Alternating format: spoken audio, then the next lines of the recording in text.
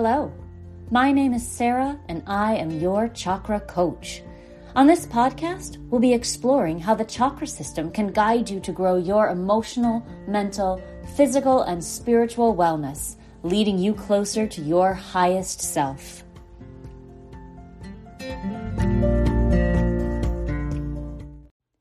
Hi, it's Sarah with a special message for newer listeners. This show used to be called Chakra Balancing for Weight Loss, but in January of 2021, I changed it to Your Chakra Coach to better reflect the broader, more holistic approach to wellness we started exploring. If you notice a slight focus on weight loss in these early episodes, that's why. But I think you'll find the overall information universal and relevant to you. Enjoy! Your brain needs support, and new Ollie Brainy Chews are a delightful way to take care of your cognitive health. Made with scientifically backed ingredients like Thai ginger, L-theanine, and caffeine, Brainy Chews support healthy brain function and help you find your focus, stay chill, or get energized. Be kind to your mind and get these nootropic chews at ollie.com. That's OLLY.com. These statements have not been evaluated by the Food and Drug Administration. This product is not intended to diagnose, treat, cure, or prevent any disease. Hi, everybody. How are you? I am doing great. Thank you for asking. Welcome to the episode 10. We have finished up with our Chakra Basics series, and I was going to start doing a deep dive into the root chakra, but I got a couple of questions about my daily draw, my daily Oracle Chakra card readings that I mentioned a few episodes ago when we were talking about the throat chakra. So I just wanted to take a short episode and share what this is and why I do it. So a lot of people I think have heard of tarot cards, but not oracle cards. Tarot cards are the ones you see on TV and movies. People talk about getting your cards read. Usually that's a tarot card. A tarot card is a pretty standard 78 card deck. It's divided into 22 major and 56 minor arcana and into 4 suits. These cards are designed to tell a lot about a person's life and a person's story, and they're interpreted by an experienced reader. They are very cool, and I think they're the kinds of decks that we see most often. Oracle cards are a little bit different. There are tons of different kinds of oracle decks. They have different themes, they have different goals, iconography, functions. Pretty much anything goes with an oracle deck. I've seen round cards, pentagons, standard card decks, large cards. There's all kinds of different things. There's beautiful illustrations on them as well. That is one of the most amazing things about the oracle cards is you can find a theme and create an entire beautiful picture story around your oracle card theme. My particular deck that I use most often is a chakra oracle deck. It has 49 cards, 7 for each chakra, and each of the 7 cards deals with a specific aspect of its chakra. So, for example, a root card might deal specifically with security, and so forth. I love this deck. I love it. From the moment I got it, I was just completely obsessed. I use them every single day. I have other decks that I use, but this one I love and I use it all the time. Most days my personal readings are pretty straightforward. I simply ask for a little guidance on the energy for the day, or if there's anything I should focus my meditation on or focus my energy on, or if I know I've got something specific coming up, I might ask for a little guidance around this one thing. I shuffle the cards, I draw a single card, and I interpret it for myself.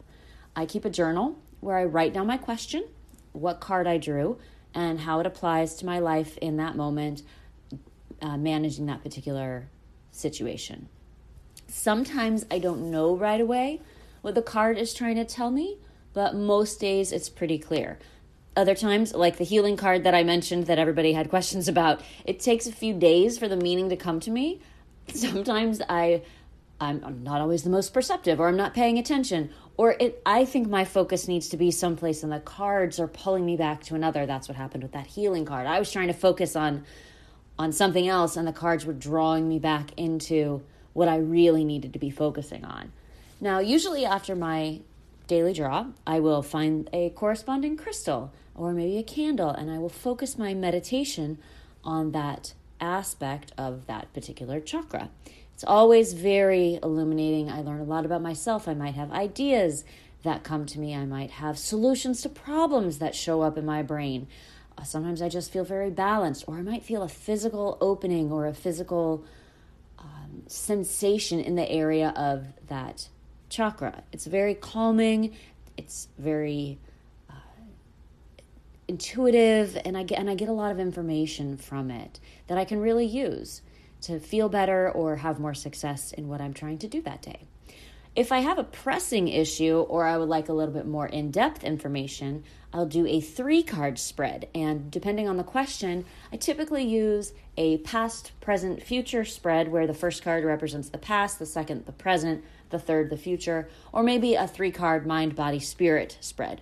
So, for example, if I want to know what obstacles I'm going to face when starting a new project, I'll do the time spread to get a handle on what's been an issue in the past, what I'm dealing with now, and what I might see in the future.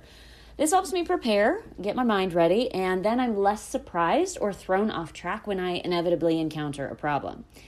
Specifically, when I set my 2020 goals this year, I did this reading, this past, present, future reading. I wanted to know when setting goals where I'd gone wrong in the past, what I should focus on in the moment, and what I should focus on in the future. The cards I drew that day were past, interference or distraction. That's a third eye card. In the present, dialogue. That's a throat card. And the future, expansion. That's also a throat card. So I didn't even need to go into much depth with these cards to see that they were exactly what I needed to focus on. They were completely spot on. It was particularly useful, though, because now I know to look for distractions and I have a plan to stay focused. Getting distracted, you probably know this, but getting distracted is very easy when you're trying to reach a goal.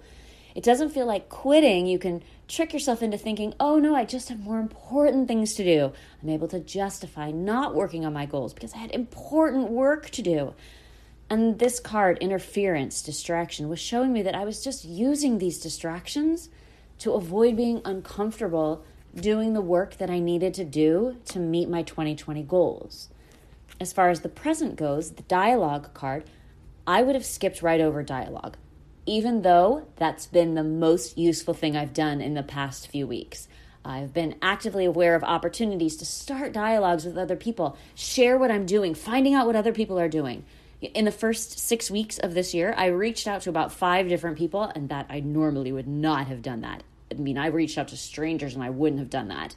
But I reached out with the intention of starting a dialogue, focusing on that. And 2 major projects have come out of those. The other one's interesting, fun dialogue. But 2 out of these 5 people and I have been able to come together to work on really exciting things. And if I hadn't been thinking on that or noticing these opportunities for dialogue, I wouldn't have done it and I would have missed out. And the future card, it's the expansion card. It let me know not to stay small, to expand my voice into the future. Now, this card I find a little scary. I found it scary at the time. I still find it a little scary because the suggestion is to think even bigger, to imagine beyond my goals into achieving the things I don't even think are possible right now. Be open to ideas that seem broad and expansive and scary, right? So these are some of the ways that I use these cards. That's just one spread that I've done for myself. And I love these cards. For me, they're the best way to connect to my subconscious, connect to any messages that the universe is trying to get to me. So for my weight loss clients, we do a lot of these 3-card spreads. Mind, body, spirit is particularly helpful. It lets us know where to start a lot of times. Where should we even start with this work? And it gives us a ton of information right up front. The final kind of spread that I use is a full chakra spread. I ask a specific question that we need guidance on. It can be any topic: health, healing, relationships, works, projects. It's a really fun birthday spread to sort of get the vibe for the upcoming year. So anyway, we shuffle. I draw 1 card for each chakra. Now, a draw, say for the root chakra, doesn't have to be a root card. For example, it might be a crown card. I see that combo a lot because the root chakra and the crown chakra are paired. The idea is to see how an aspect of one chakra is expressing itself in another. This interpretation, though, can take up to an hour, so it's kind of a long, intensive thing. But by the end, we have a really thorough understanding of how the chakras are interacting with each other, where any imbalances might be, what's the issue at hand, and we usually have a pretty clear path forward. Frequently, we find connections that were hidden, but once revealed by the cards are obvious, like so many hidden things are obvious once you see them, right? And they're so helpful in answering the question or providing that information about how to move on. So I hope that answers the Oracle card questions. I think they're incredibly useful and fun. So for the end here, I thought I would try a quick read right now. I don't know how card reading will work on a podcast, but that's okay. Shuffling cards is such good listening material. So I'm going to shuffle these cards up, and my question is, which aspect of the chakras is most valuable to explore for you listeners right now? So here we go. Give me a second. I'm just going to focus and focus. Unity. That's a third eye card. Balancing masculine and feminine qualities. You might feel like you're of two minds, like part of you wants one thing and another part of you wants something else. In health issues, we see this a lot, health and fitness. Part of you wants to go to the gym and the other part wants to sit on the couch and eat cake. You ever feel that way? This card and actually the third eye chakra overall are about integrating the body and the spirit to draw energy upward. So when we can balance our third eye, qualities like reliability, dependability, integrity are enhanced. They're brought to the forefront, and we can start to make better choices for our highest good. So this card says, open a dialogue with yourself. Really start to listen to your inner wisdom and begin merging it with your outer behavior. It's a process. It's a process of opening the third eye and getting in touch with your intuition and tapping into your inner knowing and balancing all of your chakras, unity. Also, I think it's fun. I'm recording this on Valentine's Day, February 14th, 2020, and the card is unity. That's fun. In relationships, this card can mean a focus on mutual goals, mutual fulfillment, or depending on the situation, it can also mean that relationships are coming. My sense today is that this card is suggesting we work toward internal unity rather than relationship unity, but it's still fun that it showed up on Valentine's Day.